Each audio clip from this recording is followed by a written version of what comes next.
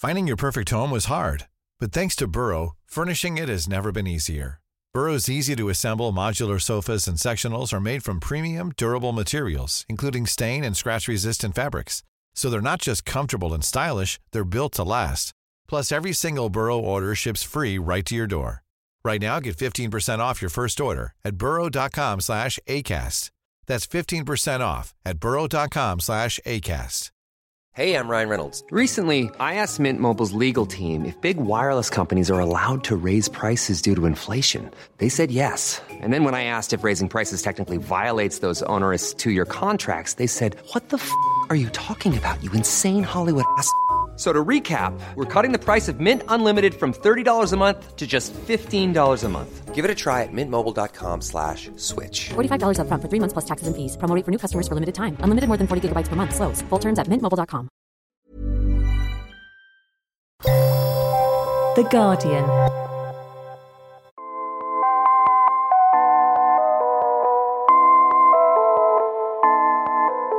Hello and welcome to the Guardian Books podcast with me, Claire Armistead. And me, Sian Kane. This week we talk to the novelist Glenn Patterson about identity and Ireland.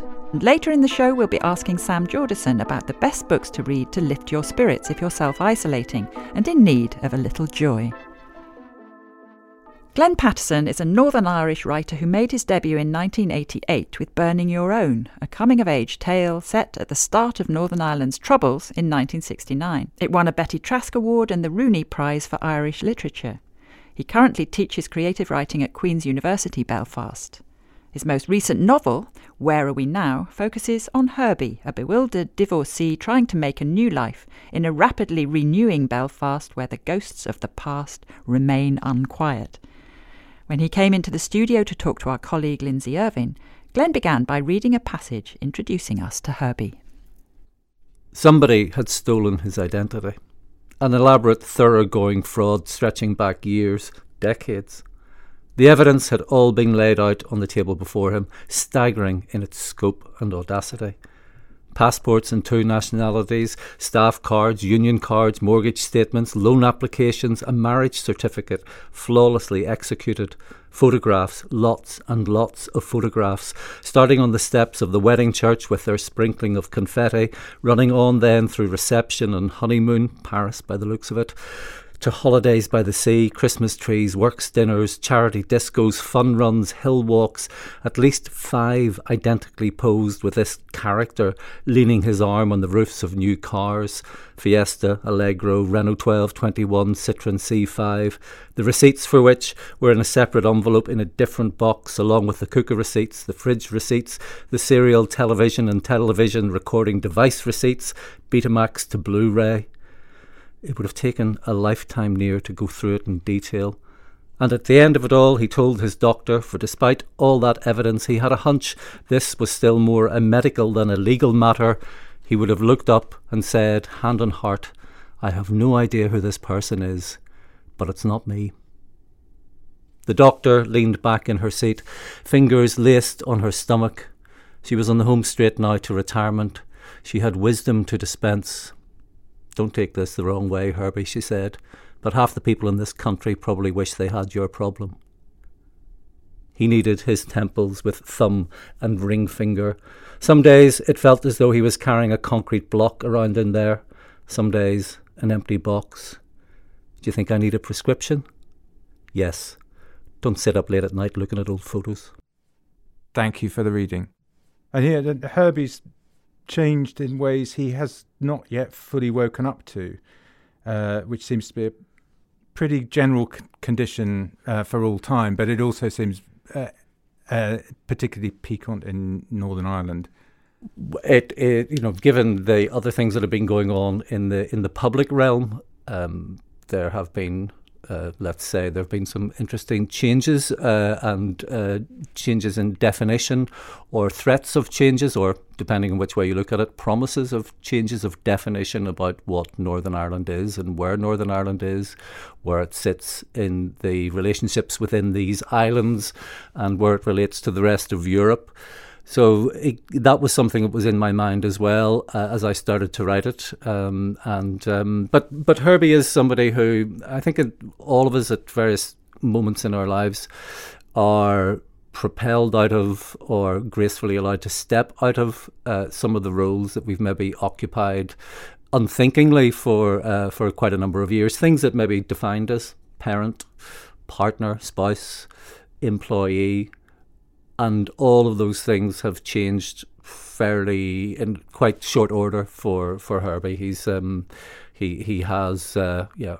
experienced rather a lot of change. He's not entirely unhappy with his lot. He's trying to get used to the changes in his own life, but also the changes in the city of Belfast, which is changing rapidly all around him. Again, he's trying to work out if he's still living in the same city without having moved away. Yes, the novel pays a lot of attention to the fact that everywhere you turn, it's a different kind of iteration of the city, and the Docklands have been rebuilt, and there's the... Oh God, you have to redo your Docklands. We realised everybody else had redone theirs, so of course we had to do ours as well. We at the time that I was starting to write the novel, we were in a peak hotel building phase in Belfast. In not so long ago, we had, I think, maybe we had 2 or 3 hotels. We certainly didn't have that many, and now there's been such a growth in hotel building, and so all around him, he's seeing this change. As indeed, I have to say, I would notice quite a lot of change. There's again, I think probably a lot of people will have experienced this. There's a time in your life where you feel you're right across the city. There's not a bit of it that you don't know. And then there are other moments where you look and you see something in the far distance being built, and you think maybe that's the city I'm never going to live in. That's the city that's going to be after me. That's a sobering thought. But there's also at a more local level, things are changing in a way that's common or very familiar in England as well. Is that the sort of late capitalist structures of the post office is on the way out. The post office is on the way out. Well, the post office is moving into a filling station. But yes, the little neighbourhood that he lives in with its shops, gradually they're all closing. Charity shops and cafes are the only things that are opening. And there's an expanding church. There are churches now that are self-sustaining communities that have their preferred doctors, accountants, estate agents even. So Herbie and some of his friends in this neighbourhood are kind of keeping a watchful and wary eye on the creep. I think that's the right word I want to use there. The creep of this particular church. Well, it's a very new variety of Protestantism. I think probably Paisley was such a large figure, larger than life figure, and larger than all the other sects put together figure, that perhaps he obscured the reality of Protestantism in Northern Ireland. It comes in a great many varieties, and this new relaxed version of Protestantism is on the up. Yes, but the sort of relaxation around the areas of sexuality, for Absolutely. instance, that seems quite novel. Well, I mean, a lot has changed in recent times in Northern Ireland. I'm delighted to say that thanks to Brexit and in a kind of a curious way, Brexit and the DUP's influence over the government actually got us equal marriage finally, because they annoyed everybody so much in the Conservative Party and in the opposition that last summer. To spite them, I think we finally had Westminster forcing through legislation on equal marriage, which we've been campaigning for years there. So it's delightful to see that. Yes, and another change is the rising numbers of tourists. We're a very popular tourist destination, and quite a lot of them are coming to what used to be the shipyard. And is now Queen's Island, the shipyard, and is now the Titanic Quarter with the Titanic Visitor Centre, and we also have the Titanic Film Studios down there, where Game of Thrones has been most famously has been filmed, and so a lot of that new influx of people are gravitating to the place where Herbie finds himself working part-time as a freelance researcher in the records office. Yes. People coming looking for their ancestry. Yes, which, as the novel shows, people with that sort of family history seems a rather benign strand of history, but the novel goes on to reflect on the fact that things haven't changed that much. No, I mean, people have a desire, actually, for... It used to be in times past that you wanted your family tree to be quite neat and to fit into a frame, and you would cut off anything that was awkward in the family tree, but now people want... They want interesting and colourful families and histories, and so there are a lot of people, particularly Americans in the novel, who are coming looking for their connections with the troubled past. The Bermuda Shorts Triangle. The Bermuda Shorts Triangle, I do. Yes, that's right. Down around the Titanic signature building, which I have to say, actually, it's a very nice part of the town. I do quite like the part of town, but there are. It is a bit of a trap for tourists.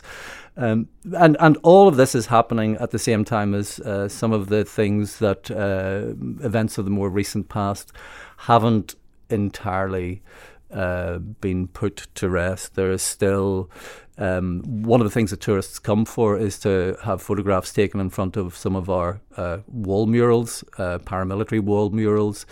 And in the part of Belfast that I live in the east of the city, some of those are still very aggressive, still in the hooded gunmen.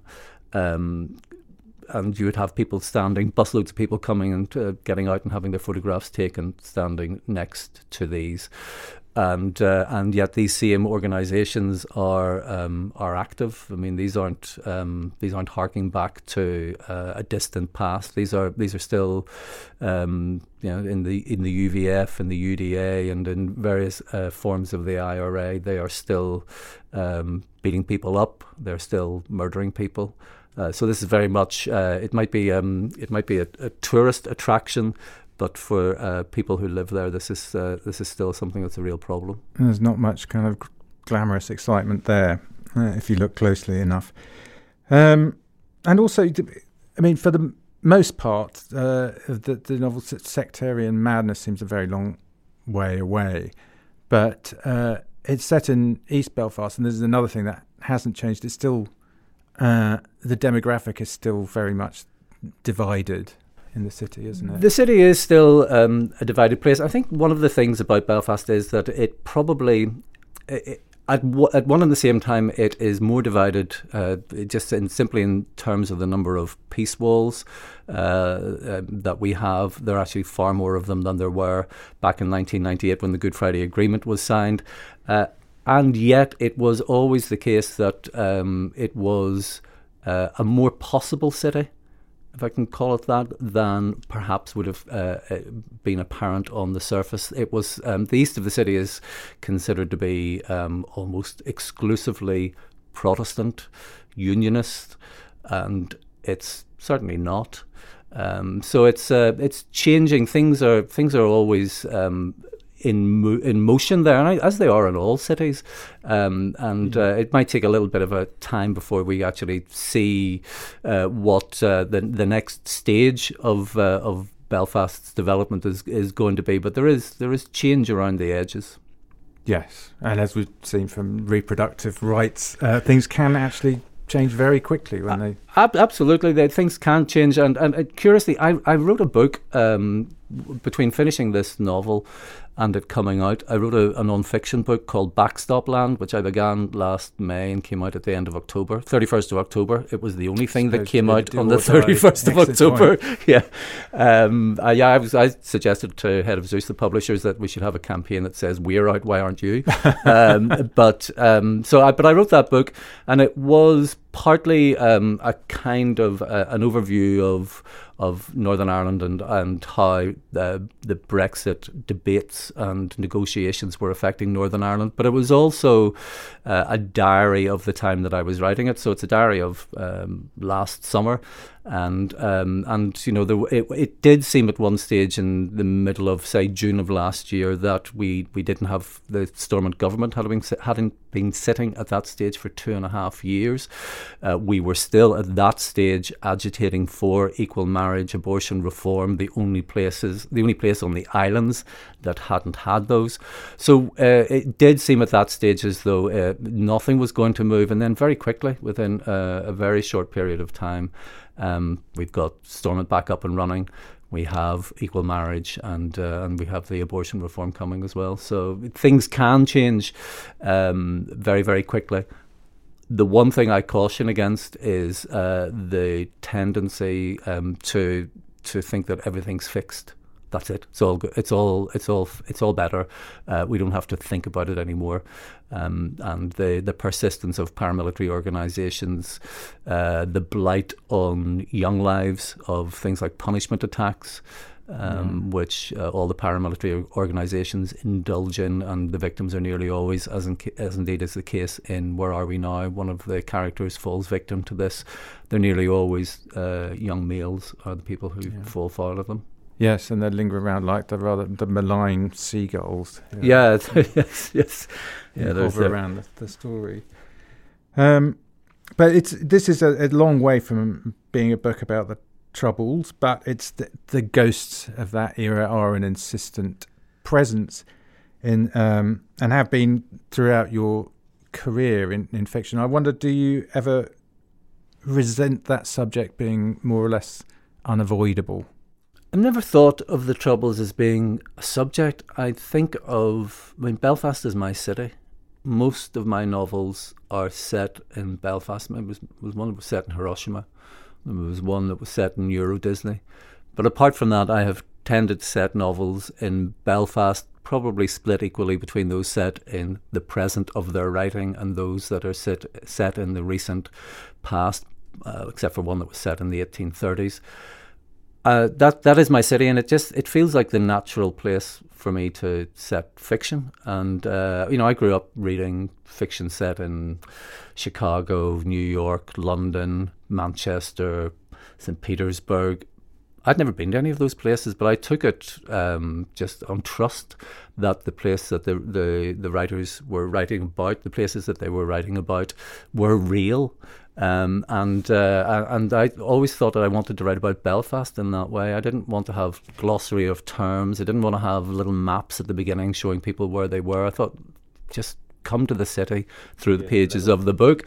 And so the city that I have lived in most of my life and that I've set most of my fiction in is a city that has had, for a period of a few decades, the main news story from it has tended to be this conflict. I had a novel called Number 5, which was the number of a house in a housing development in Belfast, and I started it in the 1950s, and it ran on to the early 2000s when I published it in 2003. And my thought with that was that the house was actually older than the Troubles. So in the 1950s, that isn't the main news story, and by the time the novel ends, it's post-Good Friday Agreement. And I wanted to do that to say precisely that the Troubles wasn't the only story.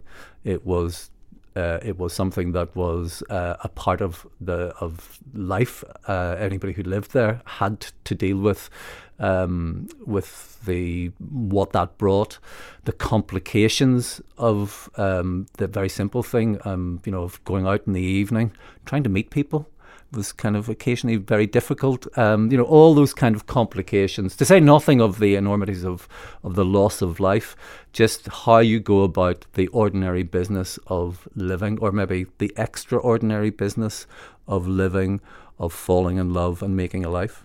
People manage that sort of moving around the great sort of political obstacles. My heroes are people of my parents' generation who decided to stay there. A lot of people very reasonably left. Some people couldn't leave, but other people decided to invest their lives in that city at a time that was very, very difficult. And I think there's a lot of people. The city that it has become and is becoming owes a great debt to the people who just insisted on still going out to a dinner dance, still going out for a drink on a Friday night, still going into town on a Saturday afternoon. I mean, those are all real investments in a place that I just think can't be underestimated. Yes, but as Herbie, of course, and his daughter, the question of getting out is hovering around. Herbie's daughter, Beth, one of the I suppose the very beginning of the novel, Herbie is just about reconciled to the end of his marriage. It's been over for a few years. He's moved into another house. He's living on his own. He's lost his job, but things are just about settling down. And then he gets a text from his daughter to say that she's on her way back from England. And it turns out she's coming home because she's bankrupt. So she's coming back to stay with him for a little while. That turns into quite a long while. So that's the bulk of the novel is really the relationship between Herbie and his daughter, or the other relationships that Herbie has while Beth is back living with him. She couldn't get out fast enough when she was 18. As soon as she got her exam results, she was away, and hasn't really been back in the decade since, until this bankruptcy. To finish, I can't resist asking about the political future of a country. Any given country is always going to be preposterous, but I can't resist asking you, where are you now? Where are we? Where are we now? Well, we're somewhere slightly different in early 2020 than we were in the autumn of 2019, just simply because of the change in the withdrawal agreement and what people are referring to as the border in the Irish Sea. So instead of the backstop and the concern around a hard border between north and south, we now have this somewhat tricky thing to negotiate or even understand, which is the potential for a customs arrangement between Great Britain and Northern Ireland. I always think that whatever has been has not lasted. No political arrangement in the history of humankind has lasted for more than a few centuries. And anything that has been has not lasted, and anything that has been could be again. So, if you're asking me in the short term what's going to happen, no idea. If you're asking me in the long term, the islands will drift together and they'll drift apart. Come back in 5 million years and see where we are then. That was Glenn Patterson. Where Are We Now is published by Apollo. After the break, we'll be talking to Sam Jorderson and getting his top books to read if you want to clear your mind of coronavirus. Finding your perfect home was hard, but thanks to Burrow, furnishing it has never been easier. Burrow's easy-to-assemble modular sofas and sectionals are made from premium, durable materials, including stain and scratch-resistant fabrics. So they're not just comfortable and stylish, they're built to last. Plus, every single Burrow order ships free right to your door. Right now, get 15% off your first order at burrow.com/ACAST. That's 15% off at burrow.com/ACAST.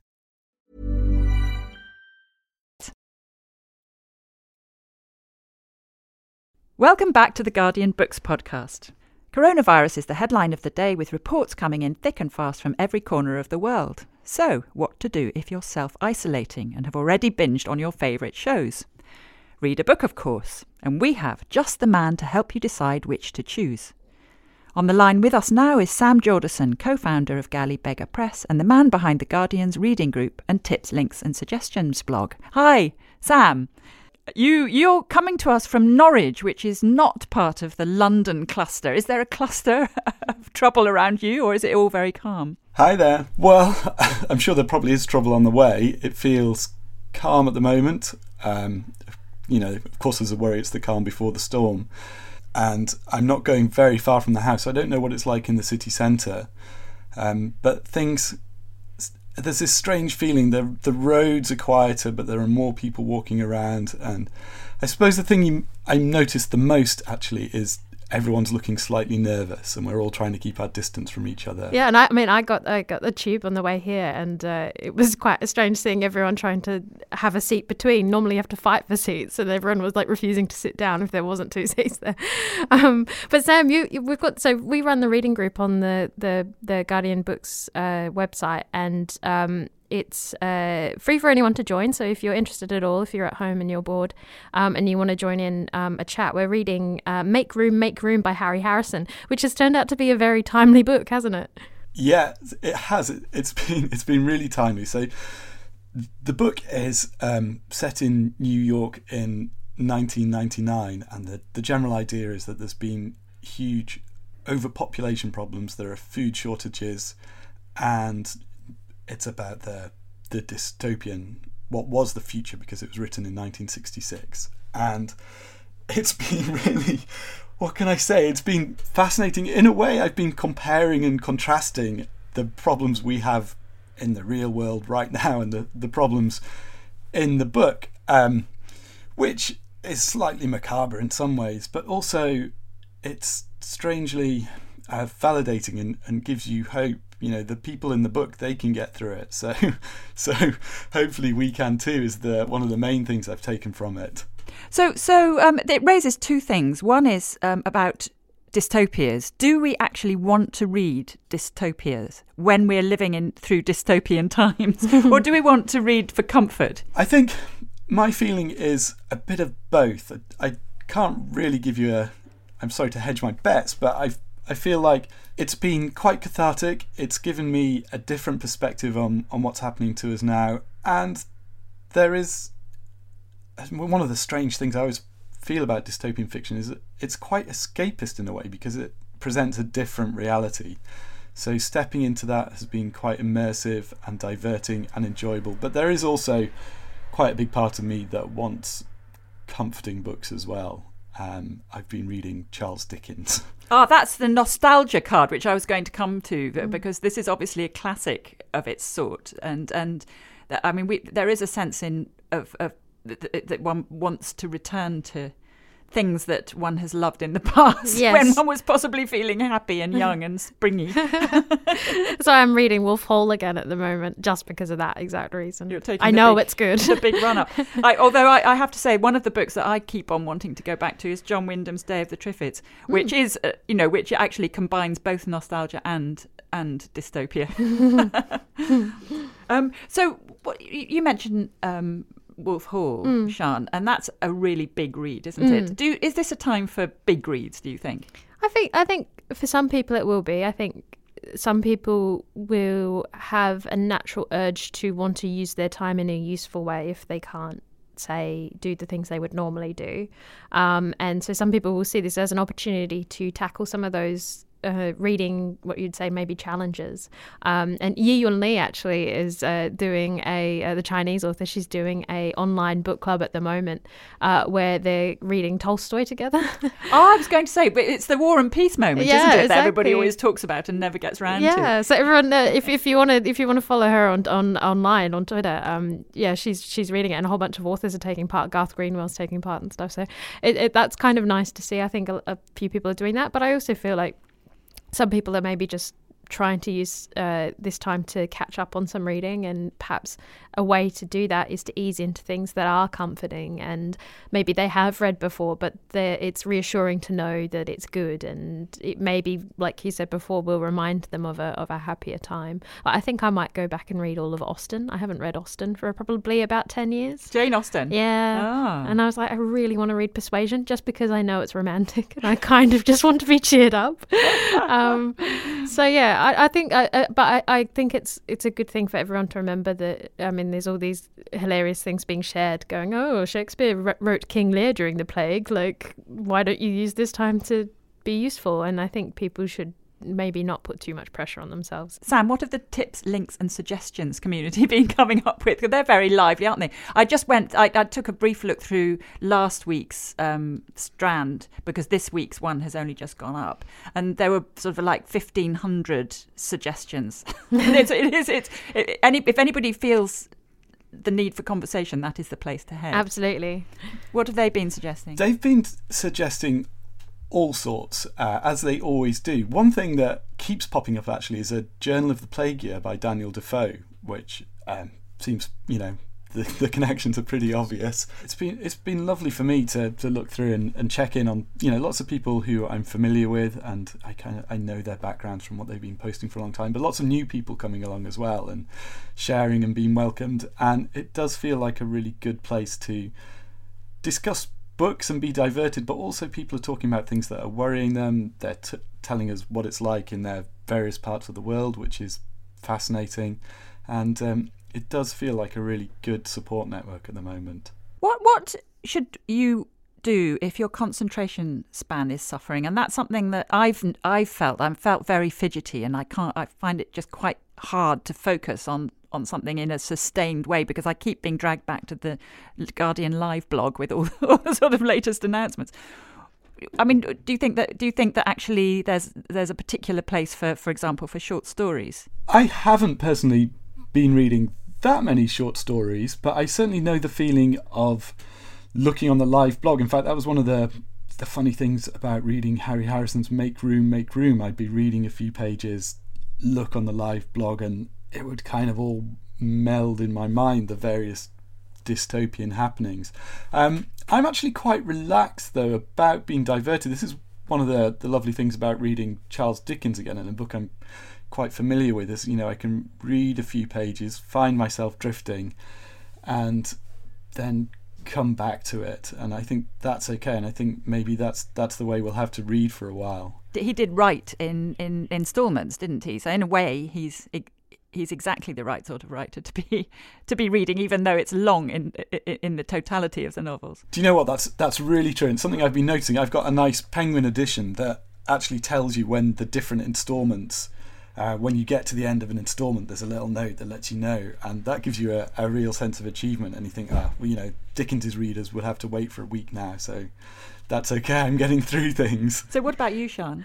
Well, I mean, I do love a lot of short story writers, particularly George Saunders, who would probably be a very nice author to read now, in that he does write very bleak stuff, actually, quite a lot of the time, but he also writes about kindness a lot, and he's really interested in the ideas of in humanity, and the idea that perhaps at the heart of it, most of us are essentially good, and that can be quite a nice. I find reading him quite a nice and warm experience a lot of the time. But then there's also, I mean, if we're, talking about dystopia and how actually that can sometimes be quite bracing, having writers who are quite gloomy, like Shirley Jackson, who I love, and I love her short stories. Actually, like thinking about them now I want to read those. And Flannery O'Connor as well. I think it's just the sense that something is contained. It's like what Sam was saying about a sense of achievement when you finish something.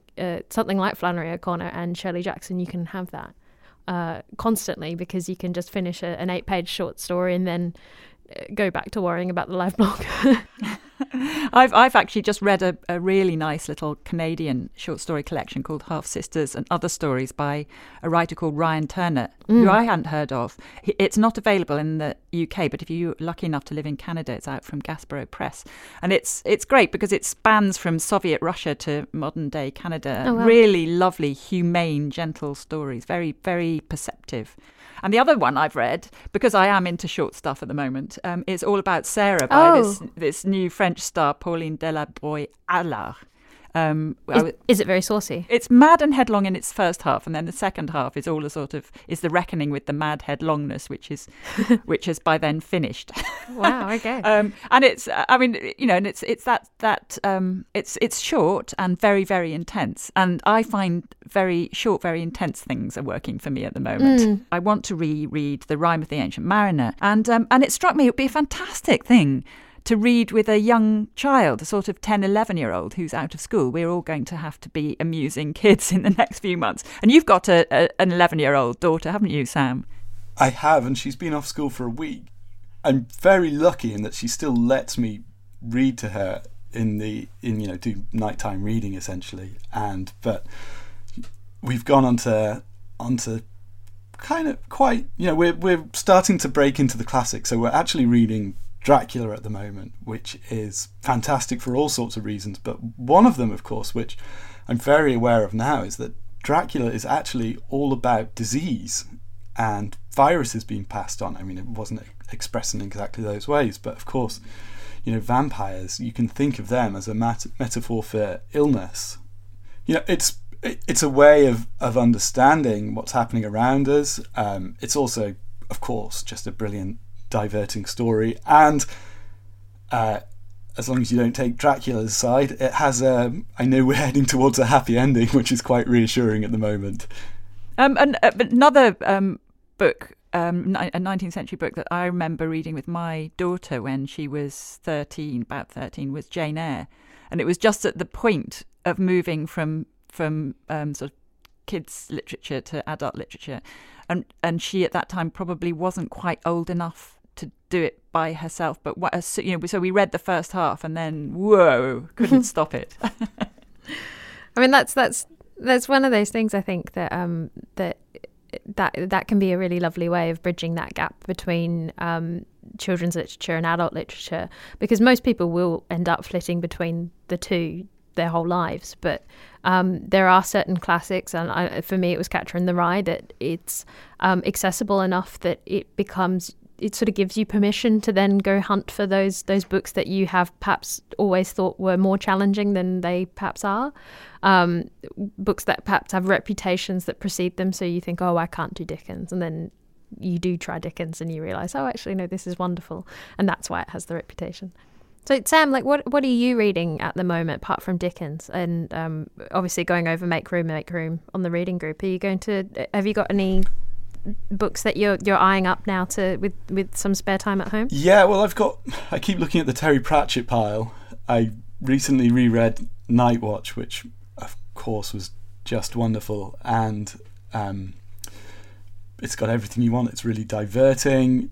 It reinforces your faith in humanity, and I think one of Terry Pratchett's, especially if you're familiar with the Night Watch books, which are books about, as the title explains, the guards who look after things at night in Ankh-Morpork, his fantasy city. There's this great character called Sam Vimes, who is the head of the Night Watch, who Terry Pratchett, he's such a good storyteller, he makes you fall completely in love with him. And Vimes's big philosophy is not to get everything right and not to be perfect, but just to do the least harm possible, which feels at the moment like a really useful motto. The least harm possible, Sam. We'll try. Should we try? Yeah. That means not sitting too close to me in the office. We got told off. We just got monumentally told off for sitting within 3 feet of each other. Thanks very much, Sam. We'll let you get back to your Gothic reading.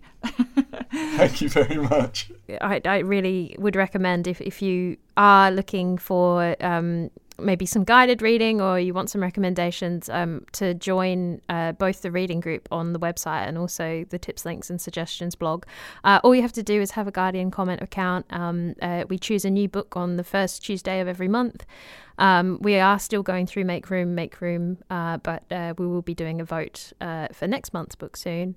So do join in, and also on tips, links and suggestions. Just go and have a look at the comments and have a read at the conversations. It's all wonderful and diverting at the moment, I think. And it goes up on a Monday, and you can see the threads they developing light up through the week. Yeah. We're already on 1,000 comments for this week, so I think everyone's kind of raring for some booky conversation.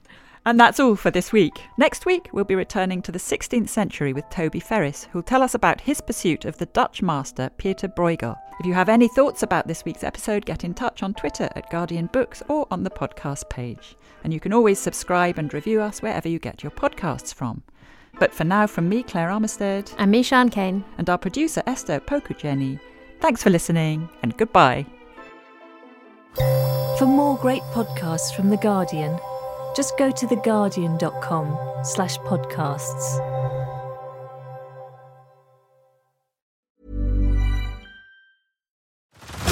Head over to Hulu this March, where our new shows and movies will keep you streaming all month long. Catch the acclaimed movie All of Us Strangers, starring Paul Mescal and Andrew Scott. Stream the new Hulu original limited series We Were the Lucky Ones with Joey King and Logan Lerman. And don't forget about Grey's Anatomy. Every Grey's episode ever is now streaming on Hulu. So, what are you waiting for? Go stream something new on Hulu.